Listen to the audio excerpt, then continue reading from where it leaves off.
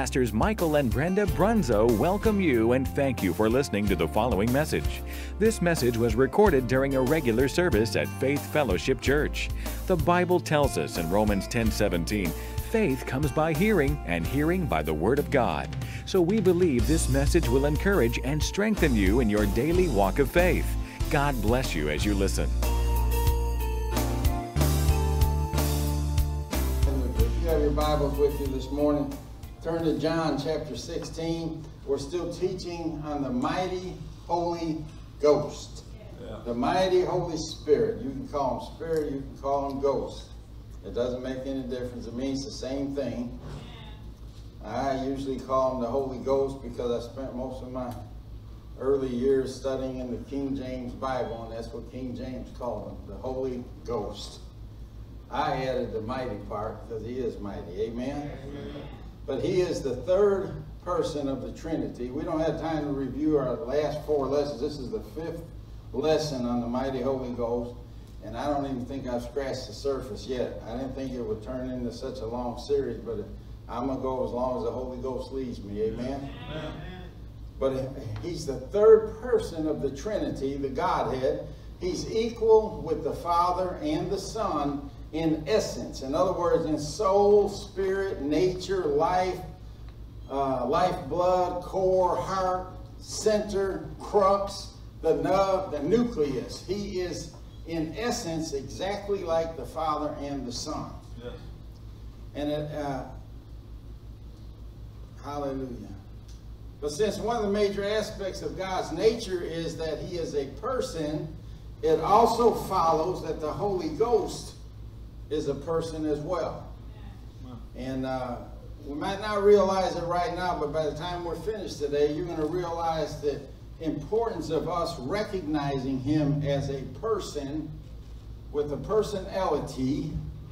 And he is definitely a person because God is a person and Jesus is a person. Yeah. So that's what I want to talk about this morning, the personhood of the Holy Ghost.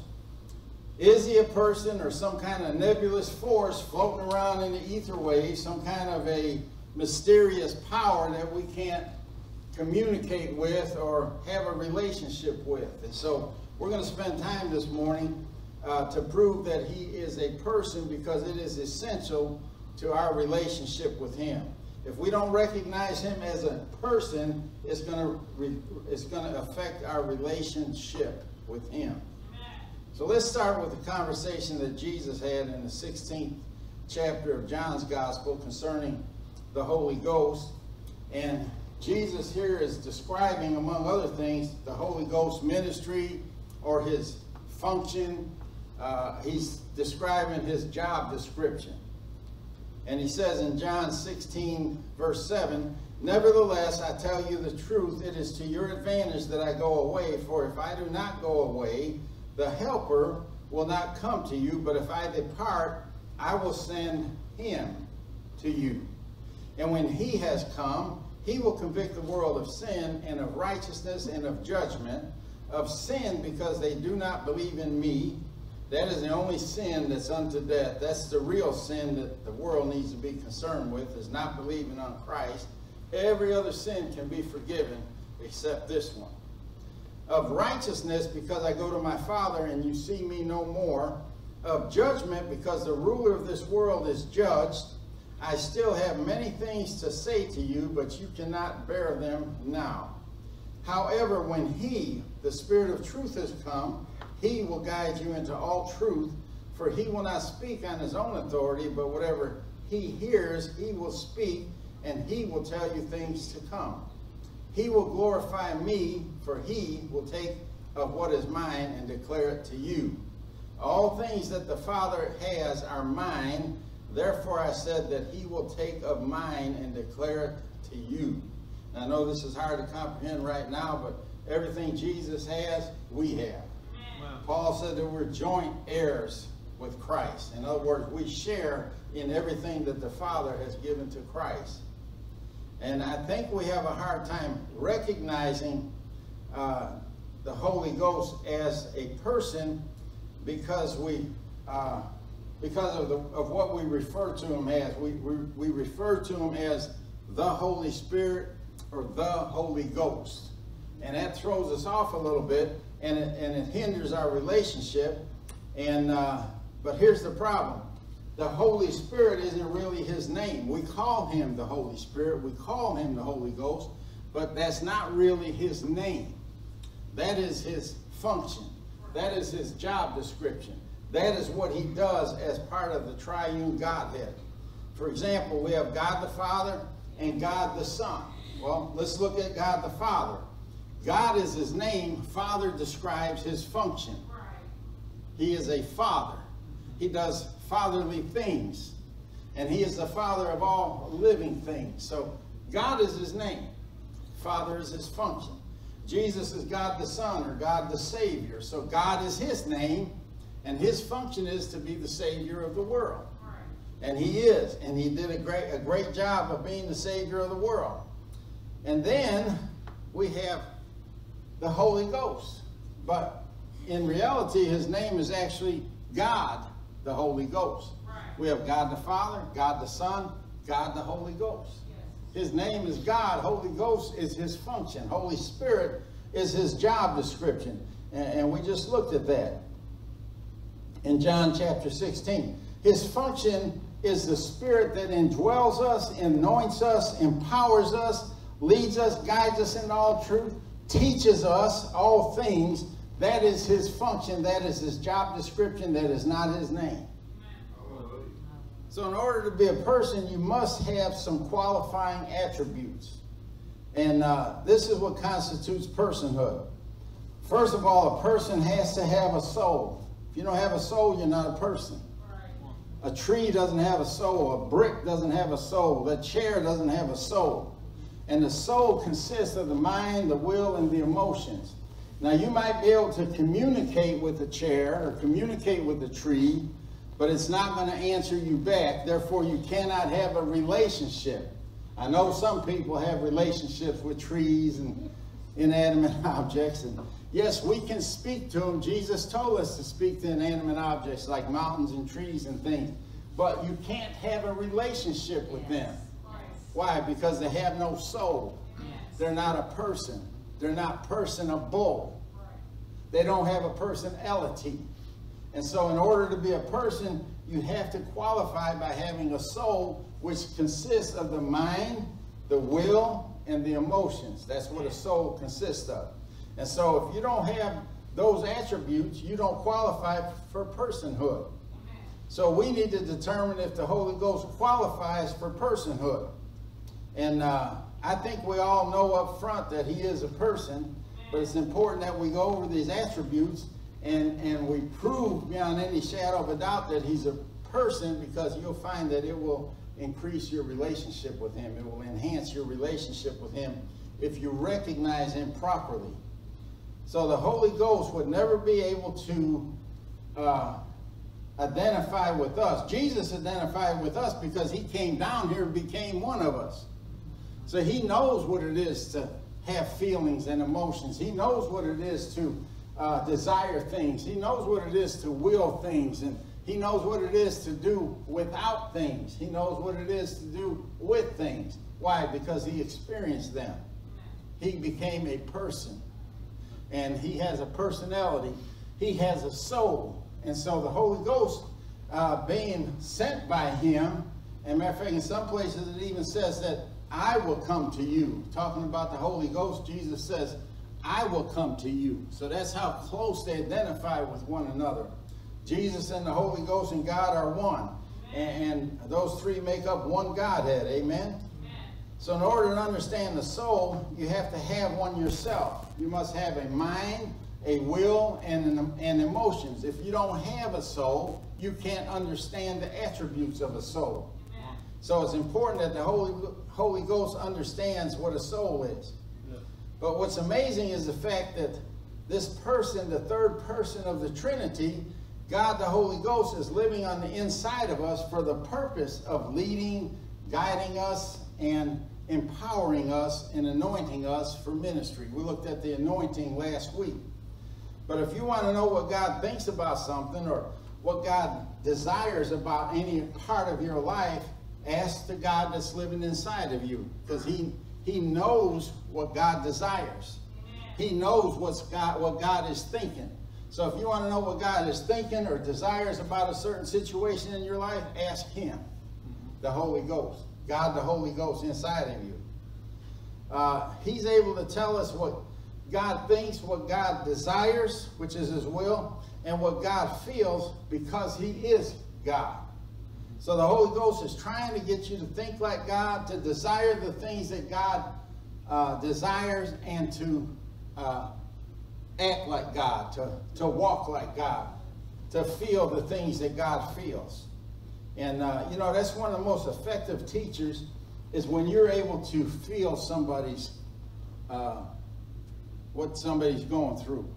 And we have a God that can be touched by our infirmities, because just like us, he felt all the things that we felt. He can understand us because he's been through them. And when I put myself in somebody else's shoes, which I do all the time, that's the only way I can look at a situation or a person's problem fairly, is put myself in his shoes or her shoes to see and feel what they're seeing and what they're feeling. And then I can have compassion on them. Because when I'm in their place, I can feel what they're feeling. And I can understand their situation better. This is what God does. He feels what we feel. He put himself in our position. And he suffered everything that we ever suffered, so that he would know what things felt like. He can be compassionate because of that. And it helps me tremendously when I'm trying to minister to somebody. If you turn things off and you put yourself outside of their problem and you look at their problem from a distance, you'll never have the compassion that you need to help them. You got to get in them. You got to get in the same place they're in. You need to feel the things that they're feeling. And we do that as parents with our children. We feel what they're feeling. And so we could be compassionate with them. But we should be like that with everybody. Amen? Yes. So in order to qualify as a person, the Holy Ghost must have a soul. He must have a mind, a will, and emotions. And you won't find that in some kind of a nebulous force or some kind of mysterious power that's just floating around out there. Number one, he has a mind. So the first thing we notice is Paul said in Philippians 2:5, let this mind be in you, which was also in Christ. Let this mind be in you, which was also in Christ. That's the mind of the Holy Ghost. He's talking about the Holy Ghost. And then in 1 Corinthians 2:16, he says, this in the Amplified, for who has known or understood the mind, the counsels and purposes of the Lord, so as to guide and instruct him and give him knowledge. But we have the mind of Christ, the Messiah, and do hold the thoughts, feelings, and purposes of his heart. That's talking about the Holy Ghost. He has a mind. And we're supposed to feel the thoughts, purposes, and intents of his heart. Why? We have to put ourselves in that position in order to fully understand. John 16:13 says, however, when he, the Spirit of truth, has come, he will guide you into all truth. I don't know if you realize by now, but all what we read in John the 16th chapter and here is talking about the Holy Ghost, and it's using pronouns. He, him. It's not saying it. Nowhere in the Bible does it say it. Well, there's one place that it says it, but it's translated inaccurately, and that's in the King James and in Romans 8. We'll look at it in a few minutes, but it says the Spirit itself. But he is not a it. It's translated in every other translation, himself. King James missed it on that one. But it's the Holy Spirit himself. He's a him. He's a he. He's described as a pronoun. He's not some kind of nebulous force. And in order for him to guide us into all truth, that means he must know all truth. And in order for him to lead us in knowledge, would tell us that he has to know all knowledge. And he's omniscient, which means he's all-seeing, all-knowing, all-wise. He's omniscient. He knows everything. And in order to know anything, you have to have a mind. John 14:26, But the Helper, the Holy Spirit, whom the Father will send in my name, he will teach you all things and bring to your remembrance all that I said to you. And so this is talking about having a mind. This is talking about the Holy Spirit being able to remind us of things. And, you know, I talked about it before. It's one thing to have head knowledge. It's another thing to have something in your spirit. But the things that he brings to your remembrance are the things that you committed, not only to your mind, but to your spirit. But when he brings it up from your spirit, where does it have to go? To your mind. And then it has to be translated or whatever, and then comes out of your mouth. And so the mind is very important. And he can't understand the mind. He can't have know all truth or have all knowledge if he didn't have a mind. Can you imagine the mind of the Holy Ghost? You know, they say that even a genius only uses like 1/10 or 1% of his mind or his brain. And here we have the mind of the Holy Ghost that is fully functional 100%. Hallelujah. Just give us 1% of that mind. Hallelujah. So if he's going to teach us all things, he has to know all things. And this all-knowing person is living on the inside of us. He knows everything, but he said he wants to teach us all the things that he knows and guide us into all truth. He knows everything. He wants to teach us what he knows. Hallelujah. Hallelujah. Maybe not this side of glory, but on that side of glory, we may realize that we can learn a lot more than we're learning down here. But if we don't recognize him as a person, then we would never ask him any questions, because you'd never expect an answer from a tree or a chair or some type of inanimate object. And so if you don't think he's a person that you can have a relationship with, who has a personality, who is personable, then you'll never ask him a question. You can't have a relationship like that. And why would you ask him a question if you didn't expect an answer? I don't question a chair because I know the chair is not going to answer me. Amen. But this person, the third person of the Godhead, he will answer me. Maybe not when you think, but he will answer you. He's helped me this week working on that lawnmower. After I served my time and was let out on probation, I went back down there to finish working on this lawnmower. And basically what it was, I'm not going to get technical, but it was adjusting the valves. And it can be a little confusing. I did it years ago on an old Volkswagen I had. You had to adjust them all the time. And I left out one important part.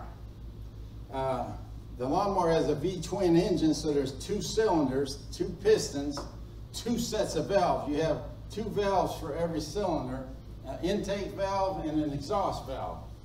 And so you have to bring the cylinder up to top dead center. In other words, the cylinder has to be at the top of its stroke on the combustion stroke in order to set the valves.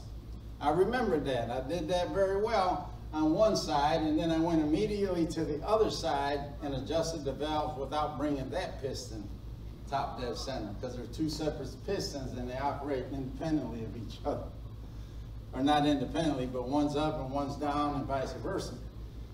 And when I started it back up, it just didn't run right, you know. So I took it apart, I tried it again. I thought maybe my adjustment slipped.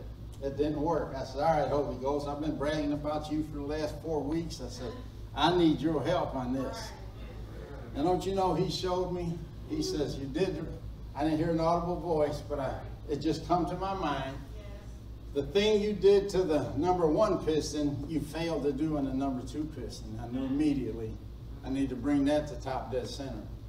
And then adjust the valves on that side. And when I did that, put it back together, the thing run perfect. Chris is cutting my grass with it right now. I wasn't allowed to cut grass yesterday, so that's another story. But Chris is cutting it right now with that lawnmower. So thank God for the Holy Ghost. Amen. And then later I might tell you about a miracle I had with the Holy Ghost. But it might seem a little too far-fetched for you right now. I don't know if you're ready for it yet. But we talk about God the Father, we talk about Jesus the Son all the time, and it's because we have a relationship with him. Yes. But we don't talk to the Holy Ghost the way that we should, because we don't recognize him as a person. We recognize him as the Holy Ghost, the Holy Spirit. We know he's in us. We know he's all his functions, his job description. We read it, but we don't look at him as God, the Holy Ghost, and we should. And when we start recognizing him as God, the Holy Ghost, as a person with a personality, then we will start to develop a relationship with him that we never had before. Hallelujah. Hallelujah. How many knows we need a relationship with the Holy Ghost? Amen. So we should have the same kind of relationship with God, the Holy Ghost, that we have with God the Father and God the Son. Same relationship. He's not only a person, but he's personable, and he has a personality. Number two, the Holy Ghost has a will. And there's a lot more scriptures in this. I might read a few at the end if we have time. But different scriptures that describe his mind, his will, and his emotions. I picked out some really prevalent ones that stood out. But he has a will. In Acts chapter 16, verse 6, it says, "Now when they had gone through Phrygia and the region of Galatia, they were forbidden by the Holy Spirit to preach the word in Asia." They were forbidden by the Holy Spirit to preach the word in Asia. So the Holy Ghost forbade them from preaching in Asia, at least at this time. Later, he did allow them to go into Asia and preach the gospel. But the word forbidden, when I looked it up, it means to exercise your will. When you forbid somebody from doing something, you're exercising your will over their will. Now, they wanted to go and preach in Asia, and the Holy Ghost says, "No, I forbid it." So he exercised his will and authority over them, and he forbade them from going into Asia. And if you're a parent, then I'm sure that at one time or another, you had to forbid, or you forbade your children from doing something, certain things or whatever. And you did it for a reason. It wasn't because you're a prude or you want to be mean or you don't love them. You did it because you did love them. And so it's the same with the Holy Ghost. He has a will, and he overrode their will with his will. And his will is the same will as the Father's. So when the Holy Ghost forbade them to go into Asia and preach the gospel, it came from the Father, because they're always in agreement. And he speaks what he hears the Father speak, does what he sees the Father do. And he wills the things and has the desires of the Father. So when he forbade them, the Father had forbade them. And if you want to know God's will for your life, then you can ask the Holy Ghost that's living inside of you, and he will reveal that to you. It's not a secret, but he wants you to ask. And here's another thing I noticed as I was looking up scriptures. We can't really pray without the Holy Ghost. And I'm not just talking about praying in our heavenly language or praying in the Spirit. I'm saying we don't have the knowledge to pray properly without the Holy Ghost. Look at Romans 8, chapter 8. And we'll see that we can't pray effectively without the help of the Holy Ghost. In Romans 8, 26 and 27, it says, "Likewise, the Spirit also helps in our weaknesses." And what is that weakness, Lord? "For we do not know what we should pray for as we ought." That's your weakness. It is a weakness to not know how to pray as you should. But the Holy Ghost helps that weakness. King James says our infirmities. It's an infirmity to not know what to pray. But the Holy Ghost helps us. He says, but the Spirit, the King James says itself, this is the New King James where he corrected it. It says the Spirit himself makes intercession for us with groanings that cannot be uttered. And that word uttered means cannot be uttered in articulate speech. It's talking about articulate speech. So in other words, this is talking about our prayer language. This is talking about praying in the Spirit right here.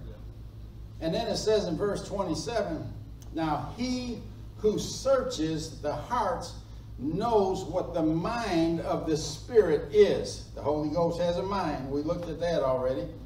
Because he makes intercession for the saints according to the will of God. The Holy Ghost has a will. And what is the will? It's the desires. It's one's desires. It is God's desire that we know how to pray. It's God's desire that we know the mind of the Spirit, that we know his mind, his will, his desires. And it's the Holy Ghost that helps us do that. Because he said right here, we do not know what we should pray for as we ought. But he helps us. It's a weakness and he helps us with it. He strengthens us in it. So the only way we're going to know the mind of God and the will of God is to know the God person who is living inside of us on a personal basis. He has a mind and he has a will. And his mind is the same mind as the Father's. Christ's mind is the same mind as the Father. And his will is the same. They desire the same things all the time. They think the same things all the time. So we are so privileged to have the indwelling presence of the third person of the Trinity, God the Holy Ghost, living inside of us. It is a privilege to have that happen to us. And it only happened since the church age began. Did you know in the Old Testament, God never really spoke to the people except through the prophets? Nobody could just ask God a question and get an answer. They had to go to a prophet, and the prophet would hear from God. And then there was a period of time, there was 400 years before the coming of Jesus to the earth, where God didn't speak to anybody. 400 years of silence. From the book of Malachi to the time that you see the beginning of the first gospel in the New Testament, that period of time was 400 years from the last prophet to Jesus. And God didn't say a word that whole 400 years. People went without a revelation, without hearing from God for 400 years. Could you imagine that? Not hearing from God for 400 years? And that's what happened to the people. He was silent. And then Jesus came and fulfilled God's will, gave his life for us, returned to heaven, and sent the Holy Ghost to live inside of us. And now we can hear from God 24 hours a day, 7 days a week, 365 days a year. We can hear from God any time of the day or night. All we have to do is ask. Hallelujah. Hallelujah. And why? Because he is God, the Holy Ghost, living inside of us. His name is God. Holy Ghost is his function. Hallelujah. Hallelujah. So we have a personal relationship. And if you got a personal relationship with God, the Holy Ghost, you have a personal relationship with God the Father and God the Son. They're one. Hallelujah. This is the only way that God could live inside of us. Number 3, the Holy Ghost has emotions. In Galatians, the 5th chapter, the 22nd, 23rd verse, we have what's called the fruit of the Spirit. Whose fruits are they? His. The fruits of the Spirit. And Paul tells us, but the fruit of the Spirit is love, joy, peace, long-suffering or patience, kindness, goodness, faithfulness, gentleness, self-control. These are the fruits of the Spirit of God. This is the fruits of the Holy Ghost. And these are all the attributes of a person. A person loves. A person has joy. A person can feel peace and be patient and kind and faithful and gentle, have self-control. A tree can't have these things. A chair can't have these things. All of the fruits of the Spirit are characteristic of a person that can feel things. Ephesians 4:30 says, and do not grieve the Holy Spirit of God, by whom you were sealed for the day of redemption. Do not grieve the Holy Spirit, Ephesians 4:30. So the Holy Ghost can be grieved. Grief is a feeling. Grief is an emotion. We talked about it, I think it was last week when we ministered, that if you love, then you're going to feel grief at one time or another. And it's not always because somebody died.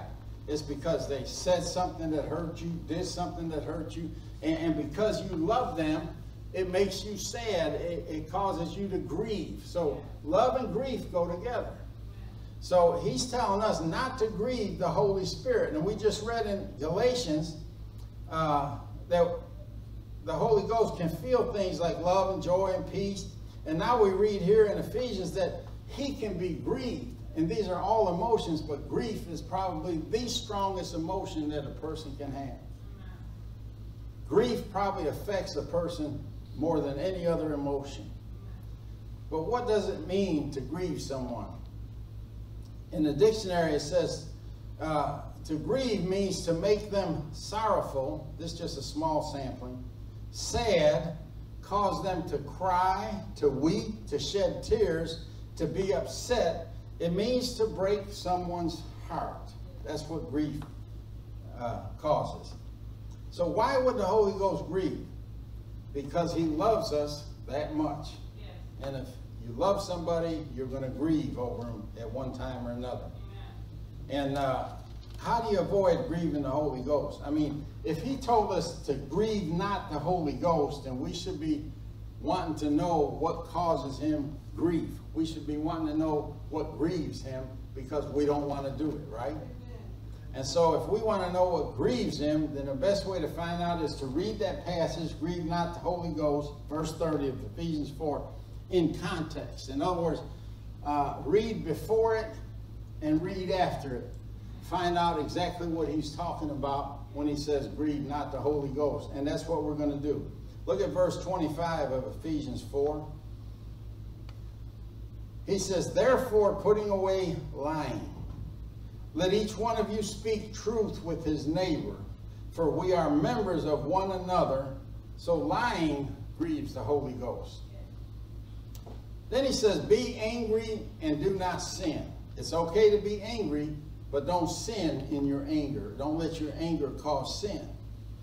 So then verse 27 says, do not let the sun go down on your wrath. Settle your problems before you go to sleep.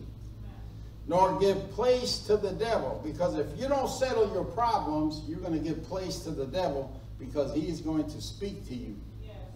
And he's going to tell you things and confuse you and tell you lies and make things worse than they actually are. But these things grieve the Holy Ghost. And then he says, let him who stole steal no more, but rather let him labor, working with his hands what is good, that he may have something to give him who has a need. Yes. Now, I don't know if you realize it or not, but we think, we picture a thief going in the store and putting something under his coat and stuff like that. But, stealing is taking anything that doesn't belong to you, including government benefits. Yes. And he mentioned here specifically to labor. So if you're able to labor, if you're able to work, then that's what you should be doing. You should be laboring and you should be working. Yes. And if you can't work, yes, then enjoy the benefits, because I pay for them. Taxpayers pay for them. Enjoy the benefits. But if you're able-bodied and you can work and you don't, and you're collecting benefits that somebody else needs and should be getting, you're a thief. You're stealing. Amen? Yes. Hallelujah. Not that you guys needed to hear that, but somebody on the tape might hear it. But stealing grieves the Holy Ghost of any type or form. Not working and having something to give to someone that really needs it will grieve the Holy Ghost. Yes. If you're not working, somebody needs something, you don't have it to give because you weren't willing to work for it and earn it, that grieves the Holy Ghost. Let no corrupt word proceed out of your mouth, but what is good for necessary edification. If it don't edify, it shouldn't be coming out of your mouth. What is good for necessary edification, that it may impart grace to the hearers. If you're not edifying with your words, if you're not ministering grace with your words, it grieves the Holy Ghost.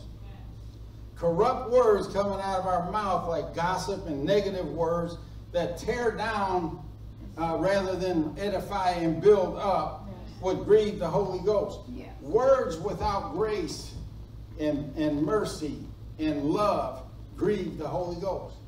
These are things that grieve the Holy Ghost, and we're told not to grieve him, right? Right. Now we come to verse 30 and it says, and do not grieve the Holy Spirit of God, by whom you were sealed for the day of redemption. So we learned in the previous scriptures what grieves the Holy Ghost. But then he goes on to say, verse 31, let all bitterness, wrath, anger, clamor, and evil speaking be put away from you. He's not done talking about corrupt communication. Be put away from you with all malice, bitterness, wrath, anger, clamor, which means yelling, shouting, or screaming at someone in a hateful voice. That's what clamor is. And evil would grieve the Holy Ghost. These things grieve the Holy Ghost.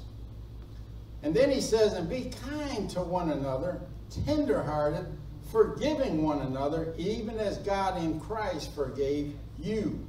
So not being kind, tenderhearted, forgiving would grieve the Holy Ghost. So we can sum this up real easy. What grieves the Holy Ghost is sin. S-I-N. Yes. That's what grieves the Holy Ghost. Yes. Sin in your life will grieve him, and we're told not to do it. We're told not to grieve him. And here's the problem. We don't have a God consciousness. In other words, we're not conscious of the fact that God is living in us. Yes, that's right. And if we were conscious of the fact that God is living in us and we have a personal relationship with him, we won't want to grieve him. Amen. But if we don't have that God consciousness, if we don't realize that God is with us and in us everywhere we go, then we'll forget about his indwelling presence and we'll do things that grieve him and displease him, like the things we just talked about. You know, and it's not like we can tell him to wait outside the door while we go in some place that we don't belong and do something that we shouldn't be doing. It's not like you say, wait here, I'll be right back. Mm-hmm. He goes in there with you. Yes, he does. He gets under the sheets with you. Mm-hmm. He pulls up to the bar with you. Mm-hmm. He buys something from the guy next to you, or you buy something from the guy next to you, he's with you. But we don't have that type of consciousness where we recognize that the Holy Ghost is with us. He's very conscious Yes. of what we're doing, where we're going, who we're seeing, Yes, what sir. we're saying, Yes. and he's always there with us. Yes. If we can grasp this, it's like, I'm just using my wife as an example. If I take her with me everywhere I go, it will change my behavior. Yes, it will. Just knowing she's in the room right now changes my behavior. It changes the way I think, the things I say, the things I do, the places I go, the people I see. It changes all. It has an effect on that. Why? Because I'm conscious of her being with me. And there's some things I know will not please her, so I would never do those things. Well, I'd never do those things anyway. Let me clarify that. But I would especially not do them with her present with me. But I have a consciousness of her presence. I know she's here. I know how she thinks. I know what she will say. I know how I would make her feel if I did certain things. That's how you have to feel about the Holy Ghost inside of you. Yes, it is. You have to recognize that he's a Yeah. person just like my wife. He has feelings. He has a mind. He has a will. He knows right from wrong. Matter of fact, he knows everything. Yeah. I ain't going to say it. He knows everything. And he's with us all the time. All the time. Develop that consciousness Yes. and it will change your life. But you can't have a consciousness like that if he is just the Holy Ghost. Come on. This nebulous force that the Bible Yes, talks about, this that's it. mysterious power that I can't have a relationship because he is way above me. And yet God says he's in you. He's dwelling in you. Yes. He's a person with a personality. Yes. Yes. And he's very personable. Yes. You can have a conversation with him. It's not like a chair. And he will answer you and talk back to you. Amen. Amen. This is the consciousness that we have to develop. Hallelujah. Hallelujah. So it's not like you can get angry and get away with it. You can't mistreat people and get away with it. You can't mistreat your spouse, your children, your friends, your boss or employer. You can't mistreat people and think you're getting away with it, because you're not. Nope. It's grieving him. That's right. You can't cuss somebody out or use degrading words, and words that don't edify, words that are not mixed with grace, and him not notice it. He's there. He knows it. Amen. He hears it. He knows if you're wrathful, angry, abusive, because he's there. You can't fool him, and you can't slip nothing past him. And even when you tell him, wait outside here, he doesn't wait outside there. He goes where you go. With you. Yes. He's a permanent indwelling. Yes. So when you do these things, it grieves the Holy Ghost and makes him sad. Not mad, it makes him sad. And we might think, well, if he just minded his own business, he wouldn't get grieved. He wouldn't get sad and sorrowful. But let me ask you this. Do you realize that you belong to God when you said, Jesus, I do? That you become his property? You're a child of God. He purchased you. He bought you with a price, and that price was his precious blood. You are not your own anymore. You belong to him. Amen. You're his property. Yes. So let me ask you this. Do you mind your own business when your children do something wrong? Uh-oh. Why not?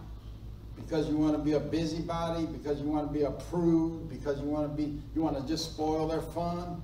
No, it's because you love them and you know what they're doing or about to do is going to cause them harm and hurt them. That's why you don't mind your own business. That's why he don't mind his own business, because you are his business. I mean, would it make you sad if your children didn't heed your warnings? Yes. I mean, you know they're headed for a fall. Yes. You know they're about to get in trouble, about to get hurt, and you warn them and they go. Yep. Yes, sir. That would grieve you. Yes. Not that it would hurt you personally, but you know it's going to hurt them, and that's what's going to hurt you. Yes. That's the way the Holy Ghost feels. Amen. He's a person. Yes. And if you love your children, you would grieve if they did those things that cause them harm or hurt. So he's a person. He wants us to have a personal relationship with us. He wants to lead us and guide us through life and help us to do the right things in life. Why? So it benefits us, not him. It don't benefit him. Let me read you a few more scriptures, and then we're going to close and have communion, or receive communion. And hopefully these will reinforce the things that we've been looking at this morning. Acts 5:3. You don't have to turn there. But Peter said, Ananias, why has Satan filled your heart to lie to the Holy Spirit? And this is Ananias and Sapphira trying to lie to the Holy Ghost. Yes. To lie to the Holy Spirit and to keep back some of the price of the land. Yes. So the Holy Ghost can be lied to. Why? Because he's a person. Acts 10:19 and 20. Meanwhile, as Peter was puzzling over the vision he had, remember he was up he took a nap on the roof of the house, had a vision, and the Holy Spirit said to him, 3 men have come looking for you. Get up, go downstairs, and go with them without hesitation. Don't worry, for I have sent them. Yes. So he reveals things to us and he instructs us. He tells us of things that are to come, right? He knows everything. Yes. He has all knowledge. But that's something to think about. He says, get up, go downstairs, and go with them without hesitation. Don't worry, for I have sent them. He sent the 3 men. Yes. Why didn't he say God sent them? Jesus sent them. Go with them. He said, no, I sent them. Has he got some authority or what? Yes. Then Hebrews 10:29. Just think how much worse the punishment will be for those who have trampled on the Son of God and have treated the blood of the covenant which made us holy as if it were common and unholy, and have insulted and disdained the Holy Spirit who brings God's mercy to us. Disdain means to disrespect. So he can be insulted and disrespected. If he was a nebulous force, a mysterious power of some type, he couldn't be insulted or disrespected. Acts 13:2. While they were ministering to the Lord and fasting, the Holy Spirit said, not God, not Jesus, the Holy Spirit said, set apart for me Barnabas and Saul for the work to which I have called them. Yes. 1 Corinthians 2:10, for to us God revealed them through the Spirit, for the Spirit searches all things, yea, even the depths of God. Yes. John 15:26, when the Helper comes, whom I will send to you, this is Jesus talking from the Father, that is the Spirit of truth who proceeds from the Father, he will testify about me. He wouldn't be able to testify if he wasn't a person. Luke 12:11 and 12, it says, and when they bring you into the synagogues and unto magistrates and powers, take no thought how or what thing you shall answer or what you shall say, for the Holy Ghost shall teach you in the same hour what you ought to say. The Holy Ghost, that's his ministry, to teach you things that you should say, to teach you all things, to lead you into all truth. So it's describing his ministry. So I know we spent a lot of time looking at scriptures this morning, and it's in an effort to prove to you that the Holy Ghost is a person, but like I said earlier, I really believe in my heart that you know that he is a person. Yes. But we don't have the mindset of him being a person. And that's what I want to correct this morning. I want you to have the mindset that he is a personable God. He is a personable person with a personality. He's living inside of you. And we have to develop a God consciousness. Yes. That everywhere we go, God is with us. Amen. There's no place he doesn't go with us. Amen. He sees although you choose to ignore that he's seeing things that you don't want him to see, he sees them. Yes. He hears them. Yes. He knows them. Yes. And it grieves him, it makes him sad, it disheartens him. And not because it hurts him, but because if it's not hurting you now, it's going to hurt you down the road. Yes. Hallelujah. Hallelujah. But this is why we spent time looking at this morning. This is why it's so important that we recognize him as a person, because if we don't recognize him as a person, then you will never develop a personal relationship with him. And you have to have a personal relationship with him. You know, I've always had a relationship with the Holy Spirit, but it's not nearly as evident as my relationship with God and Jesus. I talk more about God and more about Jesus than I do the Holy Spirit. But I'm beginning to realize now that he's here with me. Yes. And he's in me. Yes. And he's a person, I'm a person. Yes. I should have a relationship with Yes. him. Yes. And I know it sounds silly, but sometimes we need to talk to him. Yes. Even out loud. Uh-huh. And that's what I've been doing a lot more lately. Like I said, in the garage when I was working on that lawnmower, I literally talked to him. I said, you know everything. I know that this is nothing for you to do. And he showed me. Yes. He showed me what to Yes. do. Yes. And then I want to share one more little thing. I call it a miracle. You guys don't think I'm had too much medication.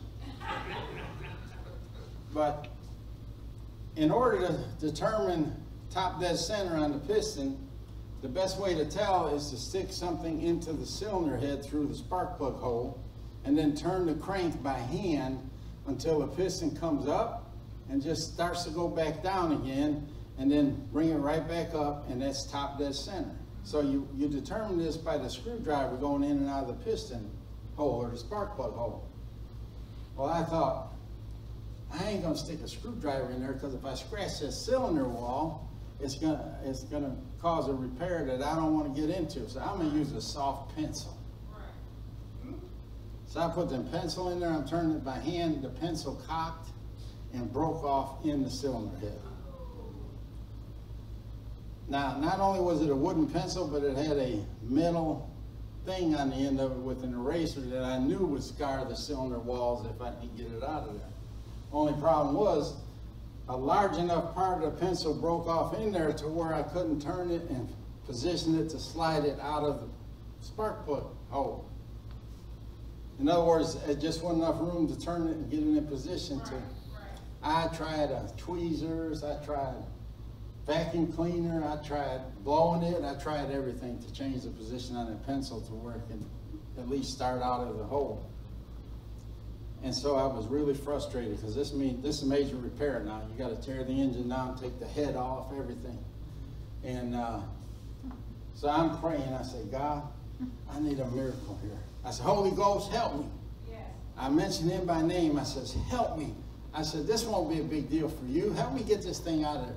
Well, I had tried to get it with the tweezers, and I couldn't get it, because by the time you got the tweezers down that long threaded hole for the spark plug, there wasn't enough tweezer to squeeze on to grab the pencil. And then even when I grabbed it, it popped right off because it was full of oil and the pencil was cocked.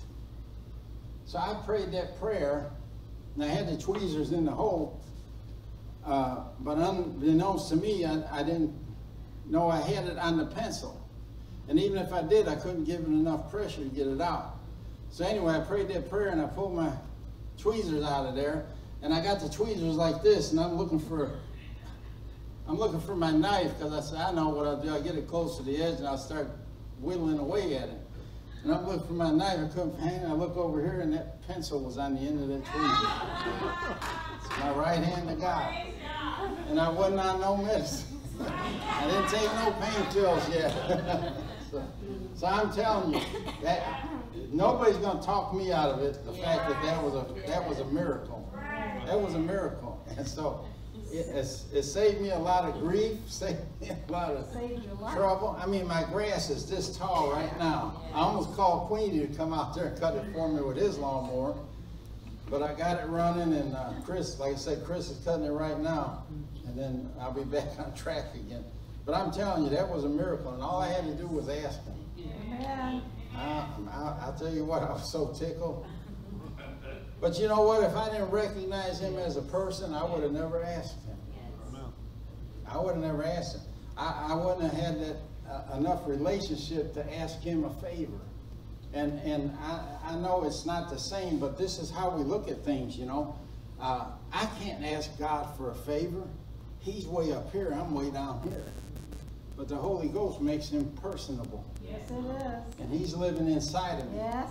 I can ask him a favor. Yes. I can ask him for things. Yes. I can ask him questions and he'll answer me. Always. Yes. I'm telling you, we need to develop our relationship with the Holy Ghost. And, you know, there's, we talked about the different experiences. You know, when you're born again, the Holy Ghost comes into you and he dwells in you. And so you have an indwelling presence of the Holy Ghost. But in order to move into a experience that's subsequent to that, you have to be filled with the Holy Ghost. Let's say you drink a glass of water. You got a glass of water in you, but you're not full. You keep drinking till it comes out of your ears. Now you're full. And that's the difference between being born again and being baptized with the Holy Spirit. Because when you're filled to overflowing, that's when it becomes rivers of living water. It's no longer just a well. Now it's rivers of living water flowing out of you. That's right. And so, and then I talked last week about depleting and repleting. You know, you get filled, you empty out. You come back, get filled again, empty out. So we have to stay filled. There's one baptism in the Holy Ghost, many fillings. Yes. And it's our job to stay full of the Holy Ghost, you know, to overflowing. Yes. Because it's the overflow that helps other people. Amen. He's in there to help me. He's in there to help me work on my lawnmower or whatever I need him to do. He's there to help me. He's a helper. He was identified by Jesus as the helper Yes. He's a helpmate. Yes. And I have to do something for him to help me. He's not the one that does it all. Amen. He's the one that helps me Yes. do it all. Yes. If I don't do anything, he don't have anything to help me with. That's right. And so, you know, we have to do our part all the time. And then allow him to do what we can't do. Amen. And here's That's right. the thing. I don't want to minimize his importance. He is God. He's God the Holy Ghost. But I don't want to call him a bud. But we can have a friendship with him. Yes. And the only way we could have that friendship with him is if we recognize him as a person. We can pal around with him, so to speak, you know. He's going with us anyway, whether we like it or not. Once you're filled with the Holy Ghost, once you're born again, you become the property of God. He's going to keep an eye on you and keep you safe. He's going to go with you everywhere you go. I'll never leave you or forsake you. He's with you anyway. Yes. Amen. You might as well make the best of it. Hallelujah. Be a good friend to the Holy Ghost. Thank you, Lord. Let him be a good friend to you. Yes. Talk to him. Yes. I don't care if somebody sees you talking, they think you're crazy. You know you're not crazy. And you know who you're talking to. Yes. Talk to him. And then expect him to answer you. It might be right away. It might be next week. It might be next month. But he will answer you, and it will always be on time. Amen. Amen. I've asked him things before, and a month later, in the middle of the night, that's it. I got the answer. Wasn't thinking about it. We didn't go to bed with it on my mind, nothing. It was the right time for me to have the answer. Before that, it wasn't the right time. And we got to get to the place where we really trust him. Yes. Because we don't. We don't trust him. We don't trust God the way that we should. And when you pray and ask God for something, or you pray and ask God to take care of a situation or help you with something that you can't help, then you just have to rest in the fact that he said he'd never leave you, forsake you. He's going to fix the problem. He's got us. Yes. Don't worry about it anymore. Don't glorify it by Yes. talking about it anymore. Just That's it. know that he's going to take care of it. Yes. If I ask my wife to do something for me, I know her well enough that she's going to do it. Yes. I don't worry about her doing it. Amen. I don't remind her that she has to do it or remind her of what she said. I just know I asked her, she said she would. That's the end of it. Yep. How much more with God if you ask him? Hallelujah. I mean, she's reliable, but how much more is God reliable? And how much Amen. more capable is he of doing things that we can't do? Amen. We need a personal relationship with the Holy Ghost. Yes. We need a personal relationship with God, and it's not going to come unless we have a personal relationship with the Holy Ghost. Amen? Amen. Hallelujah.